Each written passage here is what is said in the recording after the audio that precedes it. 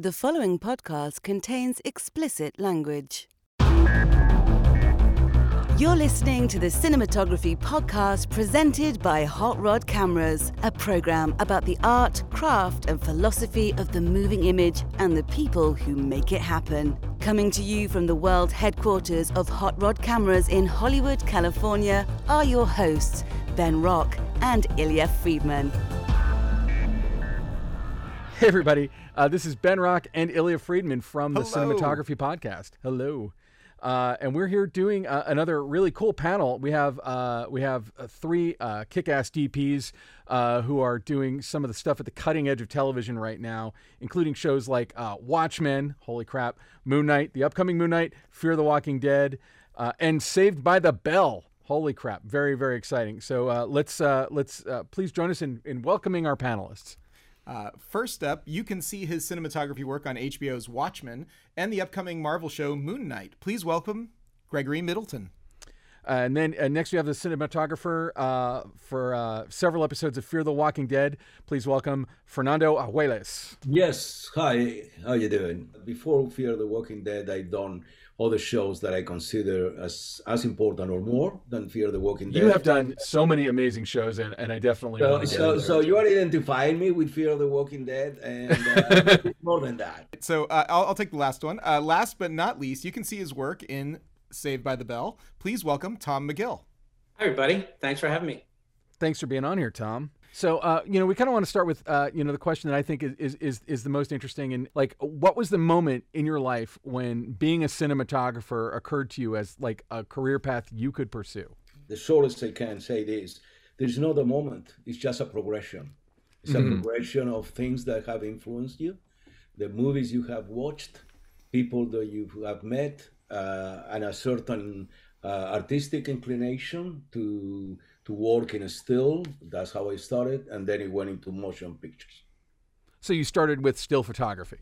Yes, I did start with still photography, but always have that desire to going into the image and movement, meaning motion pictures, photography that in movies. And that was probably around when I was 13. I started with the still thing. 14. I was very inclined to painting. In fact, I tried to be a painter, but I was awful further on. I was pretty bad. So, it was kind of a natural progression getting into photography and then motion pictures photography. And like when you got into photography, the idea was you were going to move into cinematography eventually. Like were you into photography as its own art form, or was it something that you were using as a stepping stone to the next thing, which you knew would be motion pictures? No, as a passion, as an art form, as something that I wanted to do. It wasn't. It didn't have extra plans on it. I mean, it wasn't. It was something that I really liked and I wanted to do, which was photography. Yes. How about you, Tom? What was there a lightning bolt, or was it just a progression? There were actually two moments for me. One, I remember being 6 or 7 years old and looking at a black and white portrait book my family had, and somehow feeling connected to images. But it wasn't until probably my mid-20s, I was working in news and had the chance. I was actually an editor where I started my career, had made a jump to edit for a documentary company, had the opportunity to shoot for them one night. They were doing a documentary in a level 1 trauma center. So I spent an overnight shift following a trauma surgeon around like a little DV cam. And by coincidence, that night, the whole world fell apart and everything came through the trauma center. And so much of what I shot, just by dumb luck, made the documentary. Oh, wow. Something about, I was 25, I think. Something about shooting that documentary and being in the middle of all that chaos and being in the field and then seeing everything cut together and edited, it just sort of felt like, oh my God, I can do this. Like, this is something that I have that obviously I would need to learn a lot more about, but that was the foundation of what got me started shooting. What about you, Greg? I love how we're all so different. This is the thing I find fascinating about cinematographers is the different backgrounds. Okay, I have a three-part answer, but I'll make it quick, I think. So you asked me when it occurred to me. So I went to film school, and in the summer after film school, they used to lend the equipment at the school I went to to a grad student to make like a sort of a thesis feature or something, and they have to use students as crew. And so I spent the summer volunteering on that, working as a camera operator in this tiny 16 millimeter black and white film. But while doing that every day for like 40 days, I realized I didn't really want to go back. I couldn't really imagine not being involved that way or just being around the camera. I really got hooked on it. And then the second part of that, because I've been making films since I was a kid, like in Super 8, things like that. And the second part was when one of my best friends was working as a second assistant on a film called Leaving Normal that was shot here in Vancouver, where I am right now. Shot by Ralph Boda. So he was an amazing cinematographer who did Gorky Park and Coal Miner's Daughter, Saturday Night Fever, and really amazing, interesting guy. He's a German-born American, and I asked him, I said, would you ask him if I could come watch him work? And he was very kind and very eventually let me watch some stuff, watch dailies with him, and got to visit the set.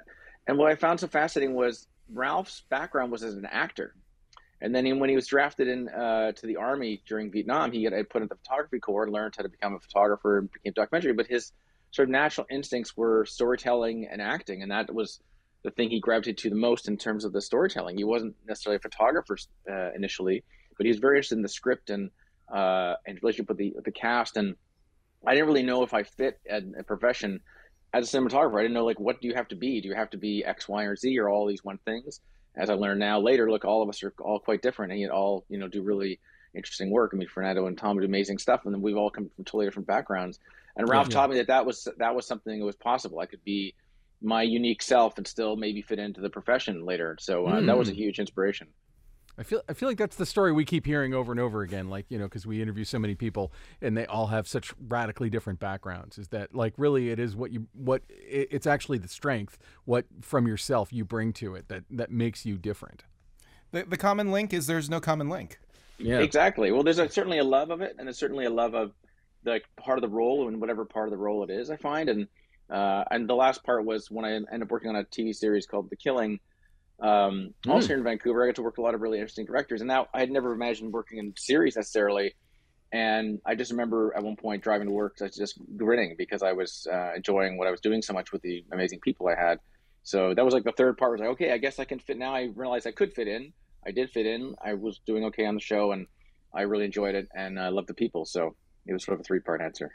Well, and I want to kind of back up and ask you kind of a follow-up, though, which is you were in film school already. So what was the film school, and what did you think you were going to do in the film world when you went to film school? Well, I was born in Canada, and I was like, originally it was I have to go to USC. That's where everyone wants to go in the era that I grew up in. But that proved to be financially totally impossible and too far away. So I ended up going to UBC, actually, University of British Columbia here in Vancouver, which had a very tiny program. I read a lot of books about the filmmakers I admired when I was younger, and it's all the schools that became quite large institutions later. When they went through, the schools were tiny and a small faculty, and it seemed what you put into it seemed as important to what you would get out of it in terms of the institution or what was available. So I sort of took that as a metric that a school with a small program wasn't necessarily a detriment, and it turned out to be quite good. And it was a great experience to just learn a little bit about doing a bit of everything and getting your feet into a bit of everything.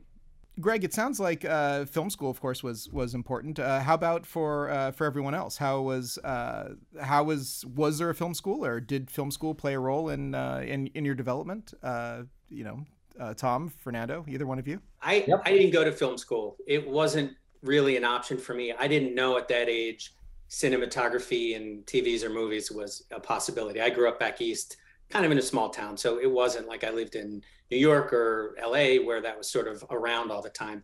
So I went a year junior college just because that's all I could afford. The goal was to eventually get to a better school, which where I was in Philadelphia was Temple University. Didn't love the junior college.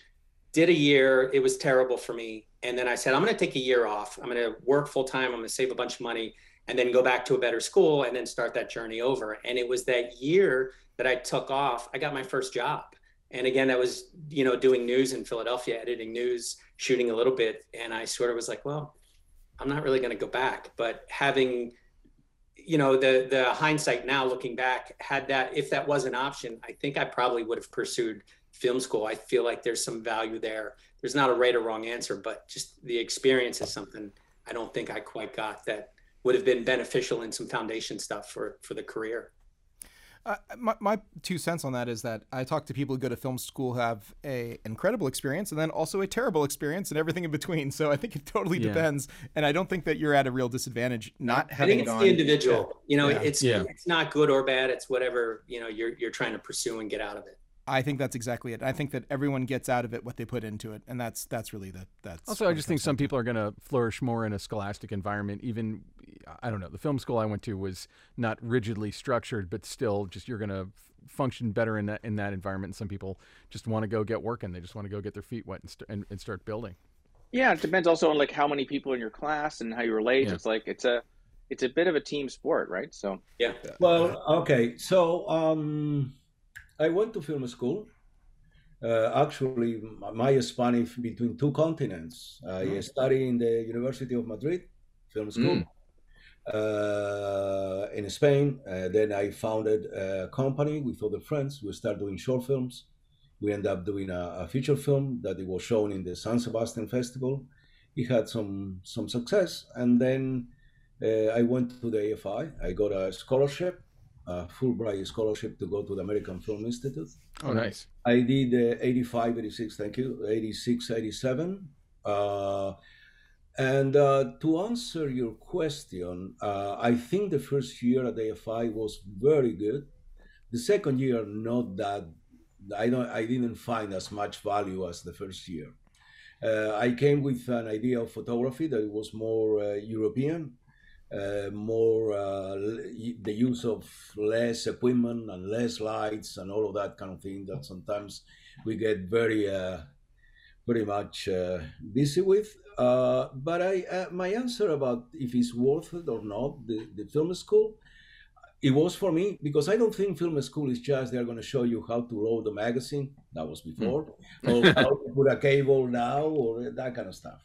Film school is a place in which you share ideas, you network, you find friends that probably they are going to be with you in the future in your career. It happened to me that way.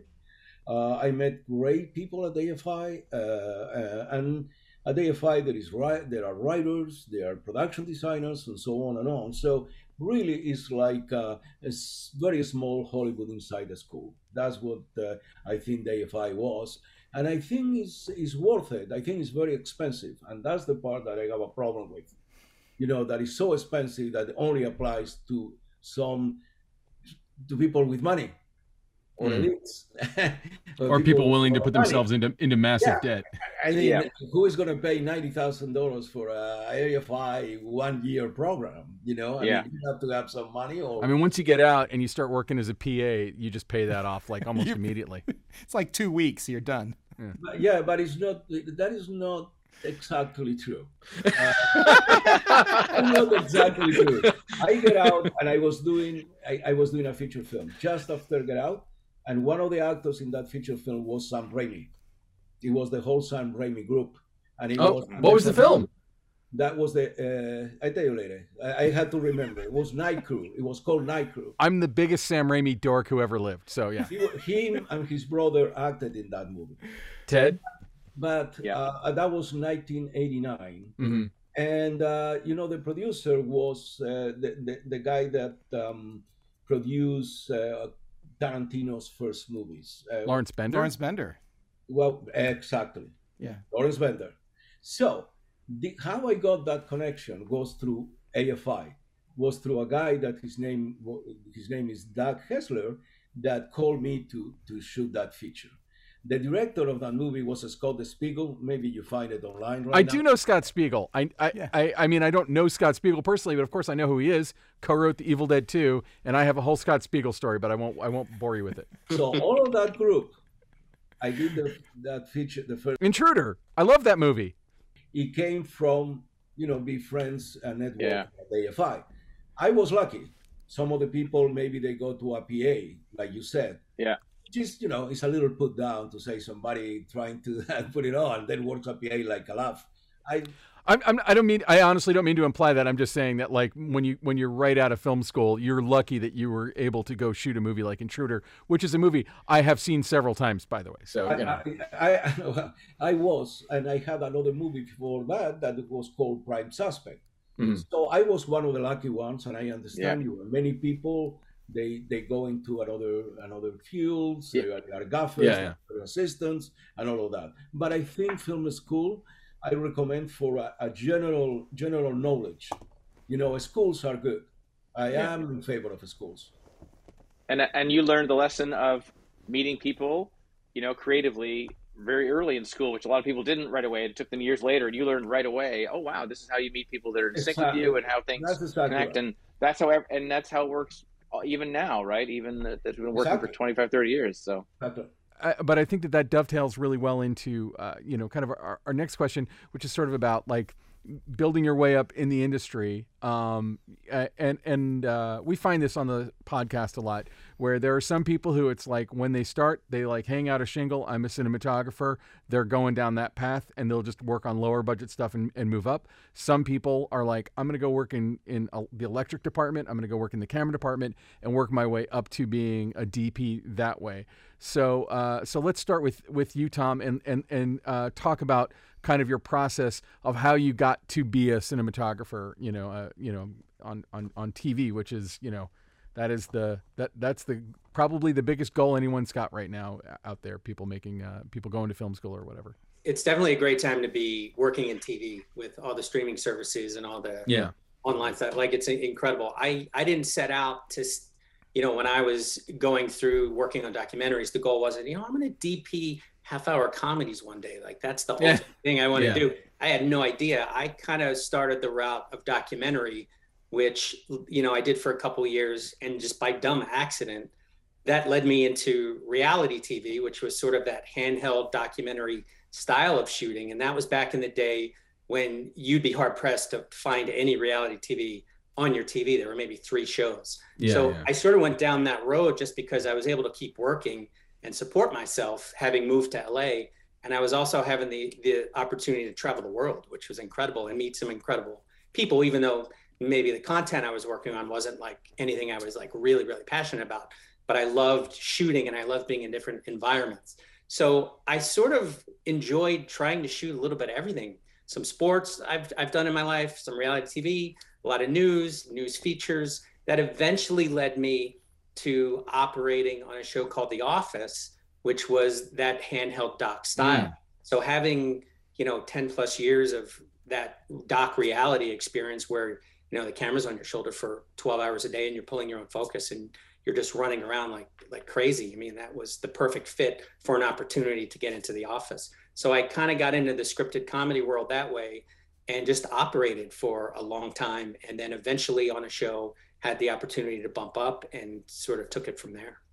Yeah, well, I mean, and you were sort of at the cutting, like so many shows have stolen the look and concept and feel of The Office that it's almost become its own visual language. Like, as soon as you see that kind of docu-style shooting in comedy, like it clues you in to kind of the timing and stuff. Can you talk about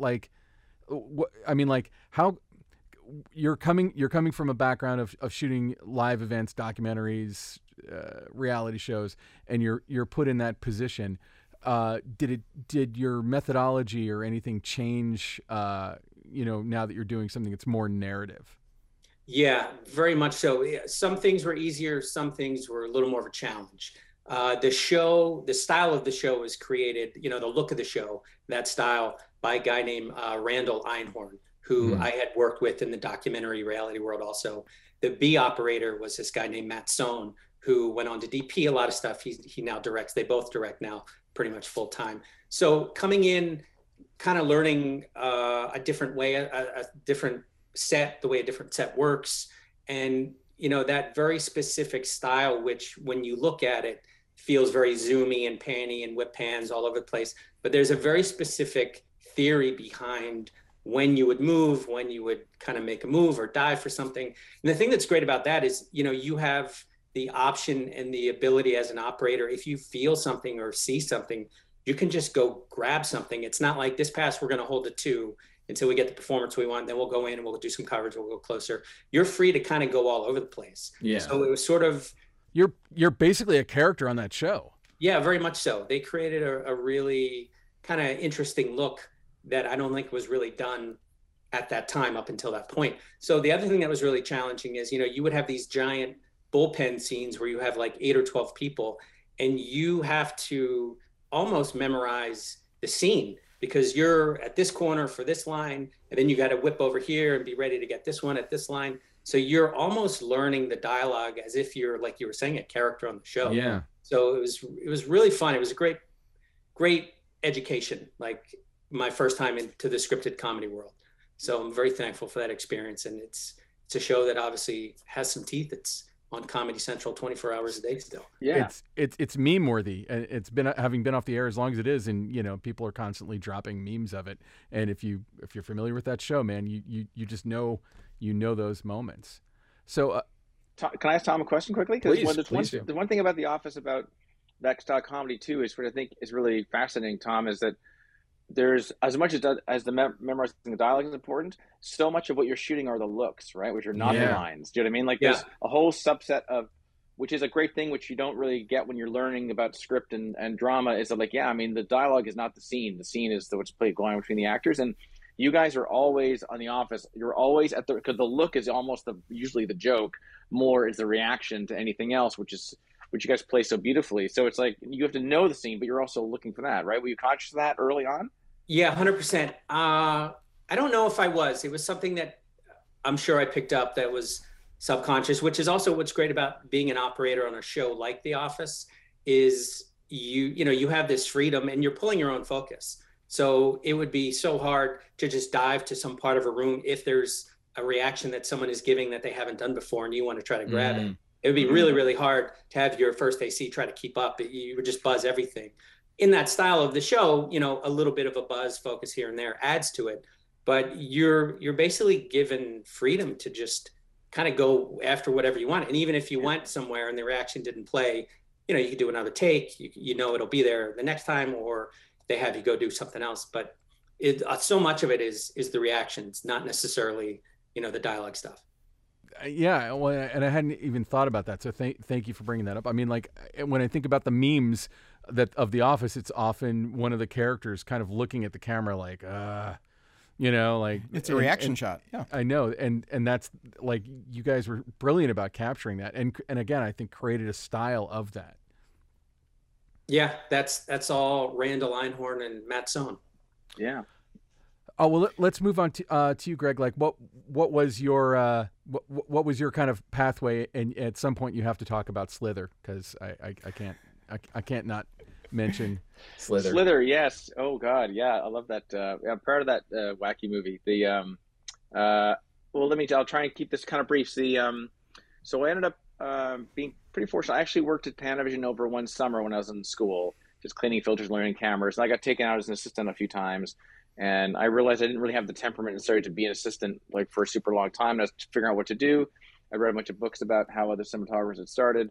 And it seemed maybe shooting more and more myself might be better for me. So I shot a whole bunch of student films and films after school to try and build up something. And then, similar to that summer I told you about, when I started and I was off camera working on this little tiny student feature. Yeah. 5 years later, the production designer, who's a good friend of mine at the school, it was her turn to make a film, and I shot that feature film. That was like a little tiny, made for $70,000, shot in 16 mil art house film called Kissed, starring Molly Parker. It's about a female necrophile. Oh, I'm very familiar with that film, actually. Yeah. Yeah, I think have we talked about this? We might have discussed this once, but anyway, that was the beginning of. That was at least me, authoring a feature-length thing as a cinematographer. And once I had one thing to show, then another filmmaker can see it, and that's how I actually met Jeremy Podeswa. I shot his second film, and he's a filmmaker I met in Toronto. He'd seen the film and met Lynn, and that was sort of the beginning of a career. It's really about just, you have to make something to show. It's like the catch-22, which we've all had. It's like you can't get a job until you've done a job. And that was the beginning of getting into some small art house cinema, and I did a lot of films in that genre.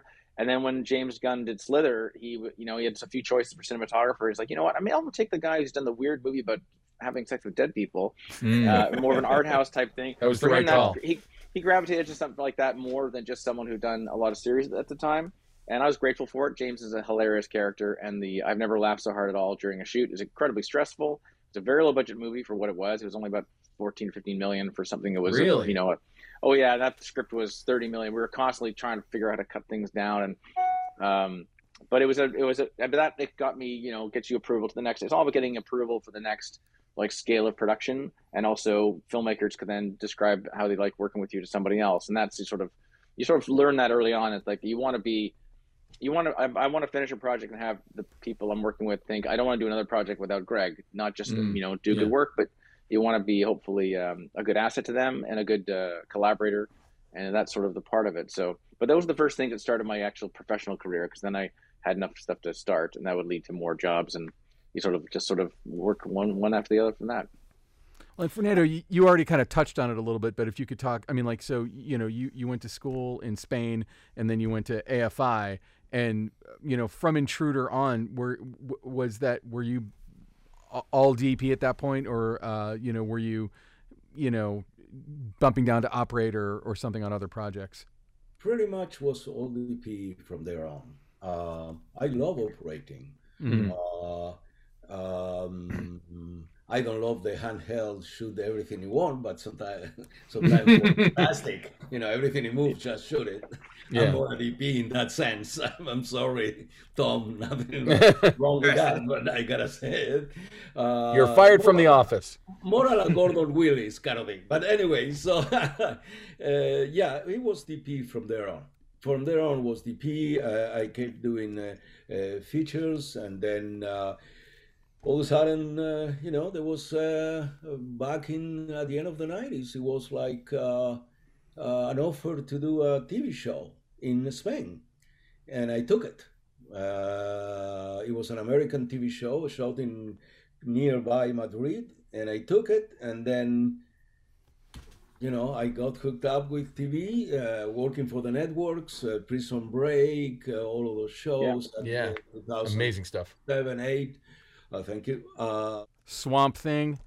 Swamp Thing does not get enough love. That show is beautiful and wonderful. It's a beautiful looking work on that show. And I'm friends with Derek Mears, and I was so excited to see Derek get to play a role like that because he's so perfect. But everything was perfect about that show. Let me tell you, Derek was fantastic. Yeah.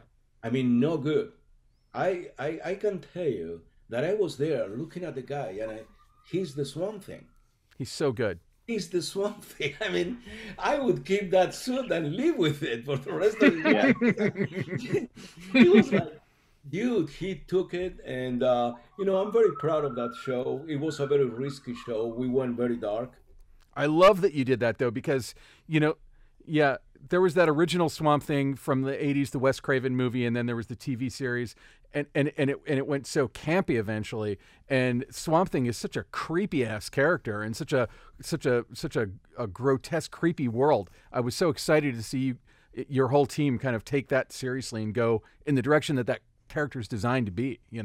Yes, it was taken very seriously. We have the company. What is Atomic Monster? James Wan, I think, company that was the one who was producing it. Everybody was very clear to do a different show. To do, it wasn't another Flash or the Arrow or these shows. They are all great and all of that, but we wanted to take another route, a much darker route, a more a different style with horror, suspense, and thrillerish and whatnot. So, I'm working now for, like all of us, for mostly streaming services, but I started with the networks. And what I wanted to say when I did Prison Break, it was Fox Television. And I thought I was going to be fired. I said, this really? First episode, yeah, because Prison Break had nothing to do pretty much with the previous TV. Guys, the one is everything bright, everything, totally. Person moves and there are 3 shadows. One goes that way, the other goes that way, the other goes that way. So what is the light coming from? That kind of, and I think they let us do, and I think that paid off. And it was like, I think, I don't want to brag on this, but I think Prison Break kind of was his own show in the realm of network TV. Well, and I feel like at that time too, you have shows like 24 and Prison Break that are going that dark, that are kind of exploring cinematography in a way that network TV hadn't done previously very much. That's what we will look for. And yeah, you got to create mood for your story, which TV did not let you do. You actually got to create mood for the story. Yeah, but before that, I mean, at that time with network TV, Greg, guys, they didn't let you do it. No. They told you, we want to see. They didn't like darkness. They didn't like. They came to us through the producers. We don't want dark, and I mean we want a certain. But the thing has been changed. One thing I just want to make this. I don't want to extend myself, but one thing that changed was the Netflix and the streaming services. I did the first show, Hemlock Grove. There were two shows that Netflix started with, House of Cards and Hemlock Grove. Yeah, Hemlock Grove was that kind of horror. That was in Toronto, by the way. Yeah. And we did whatever we wanted, and that moment to me was the first time I felt completely free to be a cinematographer when I did that show for Netflix. It was the very beginning of Netflix. Yeah. That was even before House of Cards, if I'm not mistaken, right? That's correct. And it's like, I love that show, and I'm a super horror fan. I love all the werewolfy stuff that you guys are doing in that. Yeah, we created some very strange stuff. I used some Estorado yellow that it really makes things all yellow and things and whatnot. That's so cool. And I felt myself as a cinematographer, an artist as well, the first time that I felt freedom. Well, in that early kind of nascent days of Netflix, were they like, do whatever, guys, like we got to get attention, or were they trying to be more like network television? No, it was do your thing. That is so sweet. They're trying to define to not be network TV, right? So they were let Fernando be a filmmaker because we're going to be different, and even if they're new to it. Yeah, and they didn't exactly know what to expect from this. You know what I'm saying? I mean, you have HBO, that always been HBO, but Netflix just came in, so they let us. There was total freedom. I did 2 years. I didn't do the third year, and they gave us total freedom, and they treat us like amazing. I mean, I had a driver 24 hours a day. Things really. Yeah. Oh my God. Things like that. That was like. But it was great to work. As I said, the first time I felt real freedom as a cinematographer. I don't know. Netflix has changed a lot, guys. You work for Netflix. It has changed a lot. It's very different. It's becoming a bit more of a network. They have more of their own rules now. It's a different game. But I got to say, like we've had some of the DPs from various Netflix shows, including Ozark, and Ozark is so dark. Like I was just so blown away with doing a show that takes place so much of it outside during the daylight, and they still manage to make it like dark and dense and beautiful. And I feel like that's the thing when I'm putting on an HBO Max show or I'm putting on Netflix. Or depending on what it is, they rarely look like what I think of as network television. That is correct. Yeah. I think it's really interesting that the streaming networks are getting more, I'd say more like the traditional networks or studios, and especially in acquiring existing properties or properties, adapting pre-existing material. And Greg, I want to switch gears a little bit for you here, because I know that you've done a lot of projects like Watchmen and now Moon Knight, which are based on graphic novels. Can you talk a little bit about the process of adapting something that is beloved and well known for the screen? That's it's interesting because the two, although they're both based on comics, the two are very different projects in terms of their how they're started. When I think just quickly about Watchmen, when I started that, which I did 4 episodes, 4.5 episodes. That's like half the series, right? Yeah, and I didn't do the pilot. Andre directed the pilot, did a beautiful job, and we also knew Nikki, the director, that we both know her, and we reshot some of it when we built some new sets. But the bigger thing, because they'd done the pilot, we had quite a bit of time between finishing the pilot and then prepping for the reshoots to starting the series, to spend more time to develop like a visual language and look at hey, what in this worked, what in the comic we want to bring out. Because what's interesting about the graphic novel is just a couple of basic concepts we would go through. One is like colors, representation. There's a lot of things in a graphic novel where there's everything's in focus, right? Like in Zoom right now, everything behind us is all sharp. Well, mostly when we shoot film, we don't do that, and there's a lot of taste now for much shallower focus. But there's things in the graphic novel you can do like that where you let the eye wander around, right? You keep things in focus because you're putting graphic things, storytelling things in each picture that they're drawing. And we wanted to do a bit more like that, a bit more static camera and do that. So we used some split diopters, some deeper focus occasionally to create things like that. That was one element of graphics storytelling we wanted to bring out. And then also we were embracing the film noir because The Watchmen is essentially like a film noir mystery thing, which is a bit like The Killing, which Nikki and I worked on before, and some of those film noir lighting tropes in it. But like those are two elements we brought into it.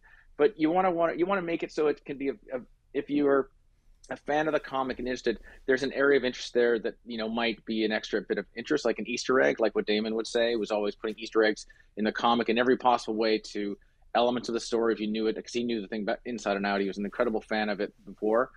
But the thing is, it has to work visually on its own, as its own interpretation, right? And everything, comics are completely rewritten usually. Like Moon Knight's had several runs with various other artists, and just like comic artists and writers to take their own take on something. And when you're making an adaptation, you are making your own version of what this character or this thing is. So be mindful of, it's nice to include things, but you don't want to be a slave to it and make it like something else. It is its own entity, if you know what I mean. So like we tried, like for Moon Knight, for example, which I can't get into specifics, obviously, but there's he's a character with, if you know the comic, multiple personalities, things like that. There's an element of kind of darkness to the character in terms of like a mystery and unknown. There's a whole run where in the comics he doesn't know if anything's real, his personalities are real, or Khonshu is real. Mm-hmm. And if we play with any ideas like that, then that invites some ideas like, well, we could use darkness as a storytelling element, then we can leave things more dark, which again is not like what you do in TV. And also, frankly, what Marvel has not done too much of in their work, like their stuff is, you do see more stuff in their world. There's a lot of deep visual stuff in their stuff, and we should hide some more things, and that became an early part of the conversation. So you're sort of trying to find a language that will really express the take on what you're making visually, no matter where it is. And if you can pull some things out that make sense from its origin story, where it's the other artists that helped create the other versions of it, then great. But it does have to sort of work as its own thing. Does that make sense? Yeah, I think it very much does make sense. And, there's a lot of elements to something that's two-dimensional and it's in a graphical form that you then are getting to do your own interpretation of. And I don't mean to keep coming back to Slither, but I know that was I know that was some tentacles coming out here, just little action. One thing I would like to add here. For instance, in Swamp Thing came from Alan Moore's graphic novel. Mm-hmm. You take the graphic novel and you do an interpretation of that. You can the graphic novel is almost like a storyboard, quote unquote, mm-hmm. Of the kind of framing. Yeah. For instance, what Greg said was very interesting about not moving the camera. If you look at Swamp Thing, there is no camera movement, very little, and everything is pretty much organic. We didn't have composition. The composition is the almost a Kurosawa 3 people composition, which is the triangulation of composition. But furthermore, we didn't do any very little VFX. Most of it was organic on the set, camera stuff. But just answering to that, you take interpretation from the graphic novel and you apply what you think is right for the show. And of course, the executives and showrunners are going to look at it. And if you sneak in, like if Fernando, is there one shot that was there a panel in Swamp Thing where someone, we should just do exactly something like this once? Was there a couple panels you pulled out that maybe you almost imitated in the show? Because we did a couple of Watchmen just for fans of it. They were great. Also we have a lot of stage. I assume that Watchmen I would have seen, you have a lot of stage as well. Mixture. We have lagoons. We have actually real lagoons. I mean, built in the stages. So that restricted some of the freedom of going everywhere. But that's. I was just going to bring up Slither one last time, and then I promise we can move on from Slither. No, I know that it was supposedly, at least Gunn publicly said that it was highly inspired by a Japanese manga called Uzumaki, and I was just wondering if you guys were really getting into it and trying to take like graphical elements and bring it into it, or was the look of that wholly original? I mean, I'm just wondering if you went all the way back to that source material. It's interesting you bring that up, actually, because there's now, as I remember, I don't think I have that graphic novel anymore. There's some particularly horrifying images now. It's very high contrast in terms of its design. And this thing with all these teeth and stuff. And it's pretty horrific. It was more the tone of, like, for him, it was like a horror comedy does not mean it's not horrible. You know what I mean? Like, there's a horror element that, like, it can be completely grotesque and everything else. And so we can lean into, like, horror movie lighting, but also it is also funny. And so visually trying to honor both those things. I think the horror element, he's reaching from, like, this is how dark, like, this is going to fuck you up reading this comic. Pardon my language. Yeah. It's going to mess you up reading this comic.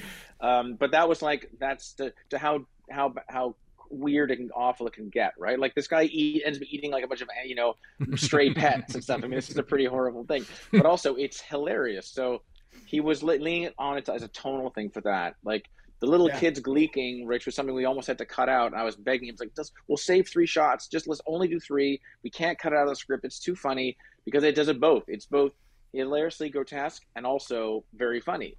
And it was about trying to find that balance, I think, with him for the most part. I know that we're talking about dark and comic books and all that stuff, but Tom, you're here doing, comedy, TV comedy. The brightest genre on the planet. With in general, yeah, with Saved Parks by the Bell. Rec. Yeah. See in the eyes. So it's not funny if it's dark, guys. Not funny if it's dark. Isn't it? Yeah.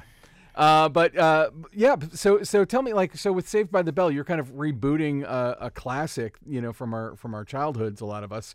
Like, how did you take on that process? What did you take from the original? How did you modernize it or build on it, or like what were the parallels or the breaking points, the things that were different? It's a good question. When I came on to do season 1, I had already worked with the showrunner and the executive producer on another show a couple of years before. So they kind of reached out. One of our original producers, his name is Franco Barrio. He actually worked on the original. So for him, it was this whole weird 360 thing where it's coming back to do a reboot of a show he already did the original, way back when. I was in high school when Saved by the Bell was on TV. I didn't really watch it. I don't think I was a target audience. And it aired Saturday mornings, probably at like 8 or 9. And when you're in high school, you're not up, or I wasn't up Saturday morning at 8 or 9 watching TV. I was still sleeping. So I sort of, the note that was given to me about doing the reboot was, they said the original, because it was Saturday mornings and it was bookend between actual cartoons. So they chose to make the original look as much like a cartoon as they could, so they could hold as much of the audience for the show. I never thought about that. Show after. That so makes that's total sort sense. of why it's pretty interesting why that show looks the way it does. So they wanted, obviously, to bring it modern day. We're at NBC. It's streaming. So they said, we want to have some of the DNA and some of the thread from the original carried in to a modern day feel. And that was kind of the only note that was given to me. So to kind of bring it more cinematic feeling and more current day, we shot as directional as we could. We shot on primes. So, we could go to a 2 if we had to, and, have a really beautiful shallow depth of field. We were trying to get the lighting. A lot of comedies generally are lit from above, especially like the mockumentary shows, like, The Office or Parks and Rec. You're almost 360. So the lighting has to be, in the perms or on the, from the ceiling. So for this, we tried to go as directional as we could, and we tried to bring lighting down and make it feel more cinematic. And we would sort of push things when we could. There are school dances they have. So, we're able to darken those up a little bit. And any chance we had to give it a current day feel through lighting or some camera movements, which we tried to play kind of as static as we could as well, just to kind of give it sort of its own unique feel, even though we're still trying to carry the thread from the original with some of the color palettes and some of the brighter colors of the school and in certain set pieces. We were still kind of trying to push some things cinematically as much as we were able to. I have a question kind of for all three of you, because you've all talked about static composition, and you're all working in television, and I'm just wondering if there's kind of a pushback in the camera world against I don't want to name names or whatever, but there's like a procedural look where you've got like two cameras dollying in opposite directions or something like that, and there's pointless movement. There's movement that isn't really telling the story. It might be building some tension, and it makes it maybe a little fun to look at. But is there a pushback artistically against that? Because I'll let Fernando start. He's chopping at the bit. This is a very good question. This is an awesome question, because I've been through this flavor of the year camera thing that sometimes the directors come with. There was a moment, I think, like this. In the what is that? It's like this. He was he was demonstrating that all of a sudden the whole desire of shooting the episodic was handheld. Okay, in every show you could do, there was pretty much all the directors wanted handheld. Now it's a little more static. I think it goes in waves somehow in TV TV episodic. My preference, I don't have a problem with the handheld when the handheld makes sense. I do have a problem with the handheld, it's just to get shots here and there, and then there's no control. You cannot control the lighting that's hitting the actors. You cannot show the sets as they should be. I do have a little bit of an issue with shoot everything that it moves. Yeah. But it has been. It's the first I think this came from New York a little with those the directors doing the handheld style. NYPD Blue. That was that's it. That's it. So my preference is a combination, but I like the static frame, as you said. Now it's using more and more. A static frame and camera moves with traveling or a very that's my preference. Okay, I'm not saying handheld is wrong, but I'm telling you what is my preference as a DP. No, and I think it's I'll try and keep this short. I know we're running out of time, but I'll try and keep it short. I think it comes down to, for me, the all extension of your earlier question, which is like, take reference from other material, things like that. It's a question of intention. If you're going to design how you're going to cover a scene and find a point of view in that style of filmmaking, then you want to be a bit restrictive. You want to pick where you want the camera, want to pick how you want to shoot the scene, how you want to look and see. And Watchmen was an exercise in that. It's like, and some discipline. One, the thing when TV, when you don't have a lot of time, is you can't cover everybody necessarily all the time. And the other thing we have to balance in television is the ultimate director is also the showrunner usually. And for someone like Damon, who writes incredibly fantastic dialogue, he does enjoy having close-ups in all his other shows because he does cut close-ups. So it's not something we can deprive him of that. He's going to cut that.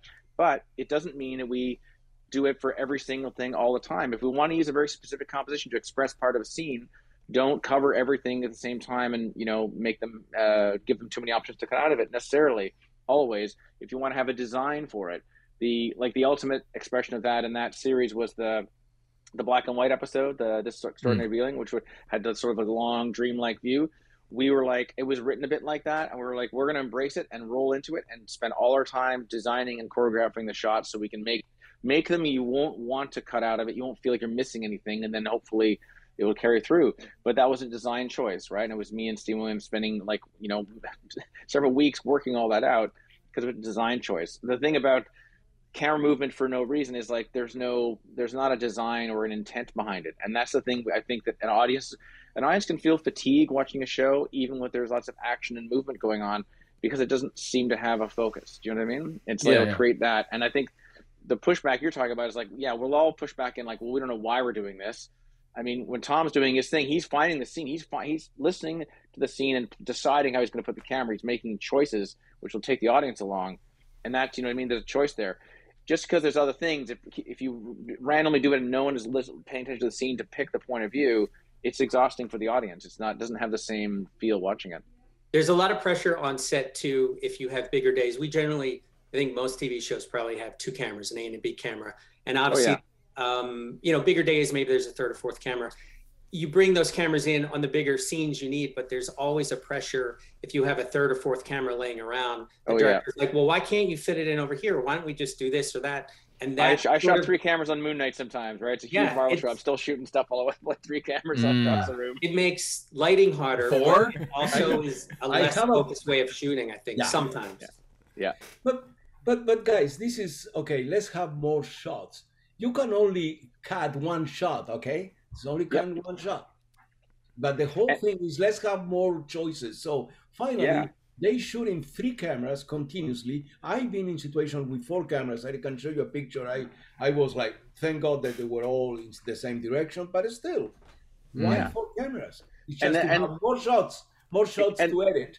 And also the other thing we forget is on the timeline of those shows is not just us having less time, the editors have less time. If you give them that much material, they will not be able to log and find the little moments and experiment with the 25 versions to distinct. They don't have the time or energy. It's too much to fit in their heads, and you can sometimes drown in it, and then you wasted all the effort completely because they can't even find the shots that would be good.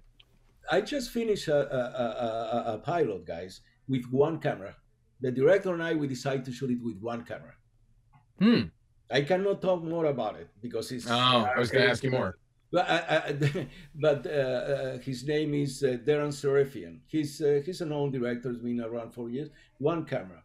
And I tell you, we didn't miss anything. No. Do you think that sometimes there's like a weird machismo around like, oh, we did 60 setups today, but it was 62 camera setups, so it's really 25 lighting setups? Definitely. But nobody sees that when they watch the show. They don't see a page on the thing. Yeah, here's the number of setups. Here's how many scenes. Nobody sees that. Exactly. Nobody sees that. And, you put there 1 shot. That's what you do. And then, you have these 3 camera setups. I did a show called Scorpio, and we have 6 people talking around the table. Well, 3 cameras all the time. The only way you could light, because I like to have contrast and depth and composition, it was from the back and a little bit of fill. Back for everybody? Yeah. And a little bit of fill. There's no way to light for 3 cameras otherwise, because the light coming this way is a shadow on the other guy. Yeah. And, and the one thing about the one, not to feel like we're all dissing the multiple camera thing, because there are distinct purposes for it when, like, for example, if there, like, we had some stuff where there's a lot of improv sometimes between characters on certain shows, and getting matching coverage when they're changing the scene is incredibly invaluable. Like, the scene can have a life that it would never have had if you had to then go back and redo coverage or something. Yeah, and that's that's a whole different. Again, there's an intent to that, right? Cross cover a lot in the comedy world. Yeah, I was going to say, Tom, between like the Parks and Rec and Office World and that sort of thing, I have to imagine a lot of that's got to be 2 cameras, because otherwise the performance is just not going to be the same every time. Yeah. Parks and Rec, we pretty much cross covered almost everything, because so much of the comedy is improvised at times, and if you have only one side of it, it's going to fall flat because you're never going to get that same moment or the same energy. You have to turn around and get it. So much of it is in the coverage that you get. Saved by the Bell is different, and with comedies, the one other angle of why there's so much coverage, especially with comedies, is so much of the funny is in the pacing, and so much of that pacing is sculpted in the edit. So a lot of the producers and showrunners prefer to have as much coverage as they can, because then they can sort of finesse those moments. Yeah, where they can comedy adjust the doesn't pause. really. There's not a lot of like oneers in comedies that are hilarious. It's a lot of coverage. They're editing for pace. It's almost like rhythmic, like music. But Tom, that's perfectly fine. The thing is, not only in comedy, also in drama. In some situations, they're asking for 2 or 3 cameras sometimes. And they are putting you, because you have such a specific dark, contrasty, sided, whatever it is, lighting, that all of a sudden when they put you that camera in that place, all of a sudden becomes flat as flat. You know what I mean? Yeah. I understand your point perfectly. I just finished this year actually, Princess Switch, which is a comedy with Vanessa Hudgens, Princess Switch 3. And it's a comedy, it's a rom-com. I shot it in Edinburgh, And I understand what you're saying. We have two cameras all the time because we need to have it, especially she's playing three different characters. One actor plays three characters, so we need a lot of motion capture, and we need a lot of. It was a nightmare, but I understand. You're a nightmare. I will tell you this in private, a nightmare. So I understand the two camera deal perfectly, and we try to play the two cameras so the light doesn't suffer that much. You know what I mean? It's not that all of a sudden you fly one shot has some darkness and the other is flat, but. In drama, in some situations, when you ask for three cameras, you know that one camera is going to be almost unusable lighting-wise. That's my opinion. Yeah, it's true. I've been through it. I go through that almost, a couple times on every job I do. There are days where one angle is always sacrificed, and there's really not a whole lot you can do about it. No. Yeah. No. You do your best. Hey, I want to jump ahead a little bit here, Fernando.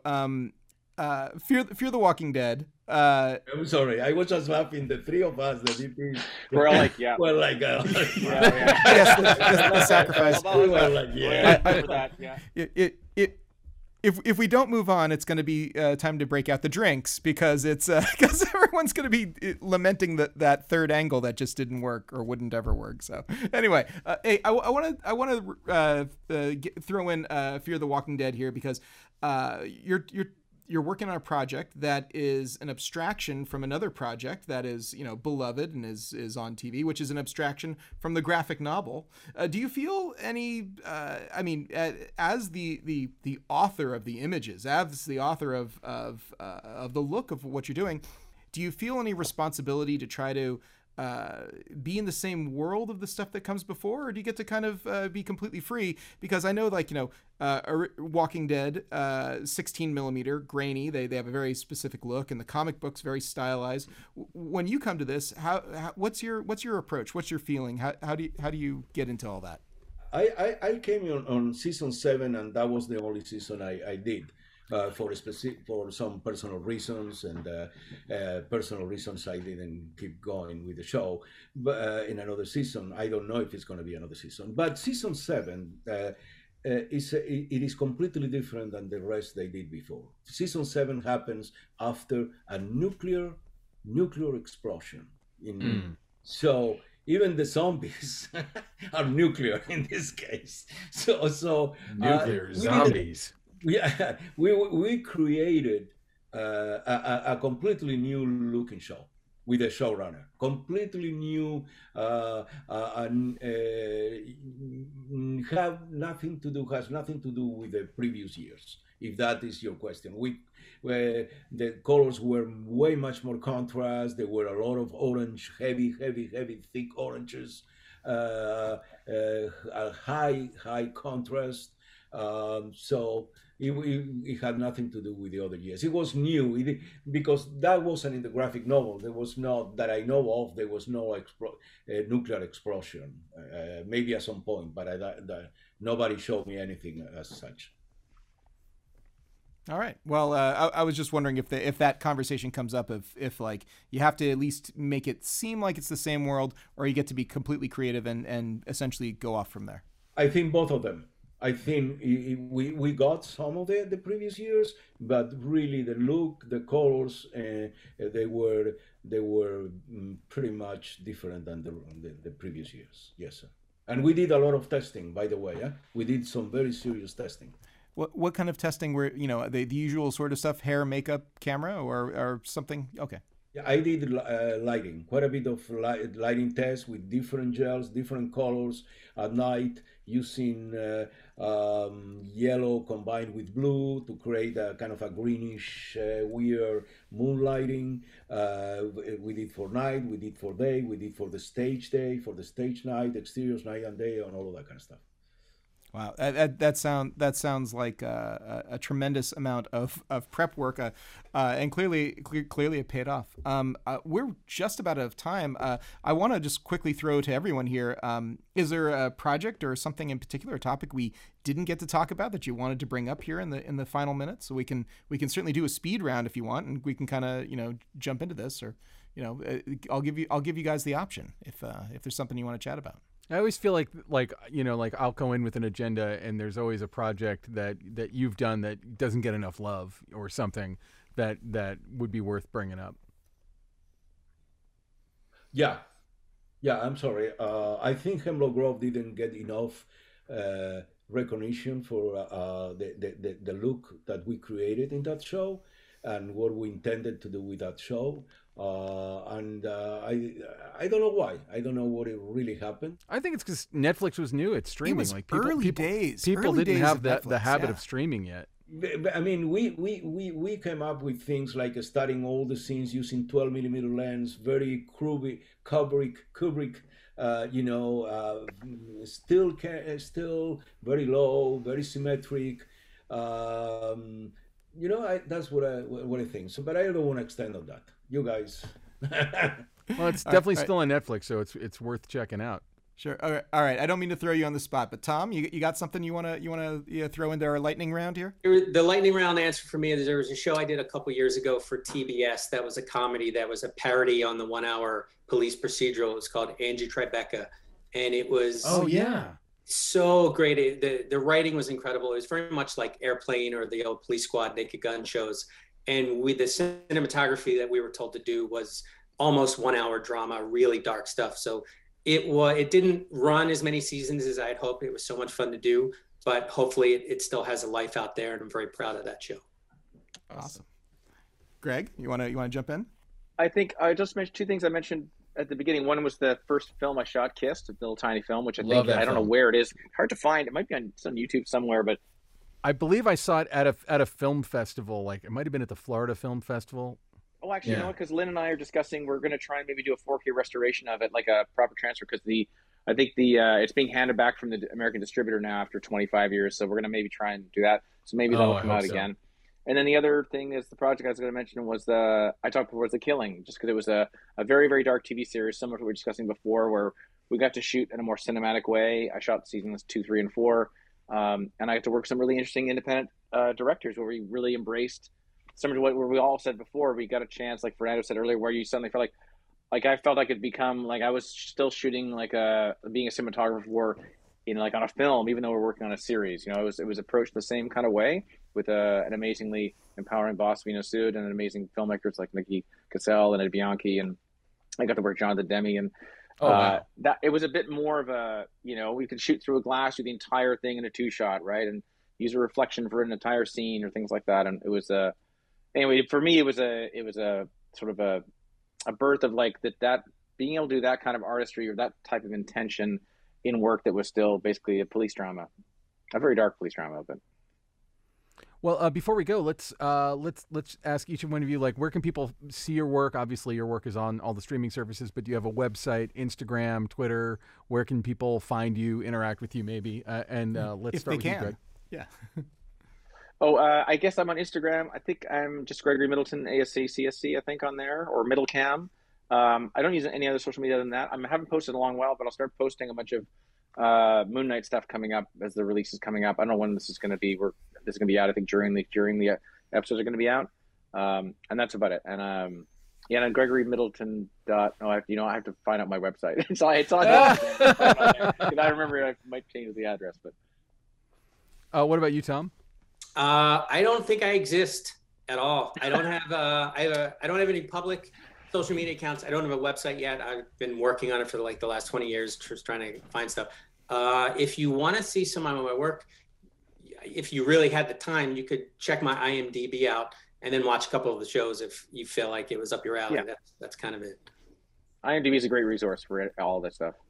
Oh God, yeah. I can't imagine life without IMDb. What about you, Fernando? Just the Instagram, Facebook, Fernando Argüelles, AEC, and FernandoArgüelles.net, which is my website, and it has pieces of my work, not all the work. It's just from all the shows except the last couple is just little segments here and there. Well, thank you all so much for coming on here. It's been great to talk to all of you. Hopefully we'll have you each individually on the show again at some other point in time. and just amazing work around the horn here. Thank you so much. Yeah, thanks for all the. Thank you for the interest in our work, by the way. You guys have an amazing podcast. I've been a fan of it for years, so it's great. Thanks so much for taking the time to speak to us and let us explain a bit about what we do. Thank you. Yeah. No. Thank you, guys. Thank you, Greg. That's great. All right. Thank you, everybody. Yeah, it was so much fun. Okay. Do it again. This has been the Cinematography Podcast, presented by Hot Rod Cameras. Find your next camera, lens, or accessory on the web at hotrodcameras.com. Don't forget to subscribe to our show on iTunes and connect with us on Facebook and Twitter. Thanks for listening.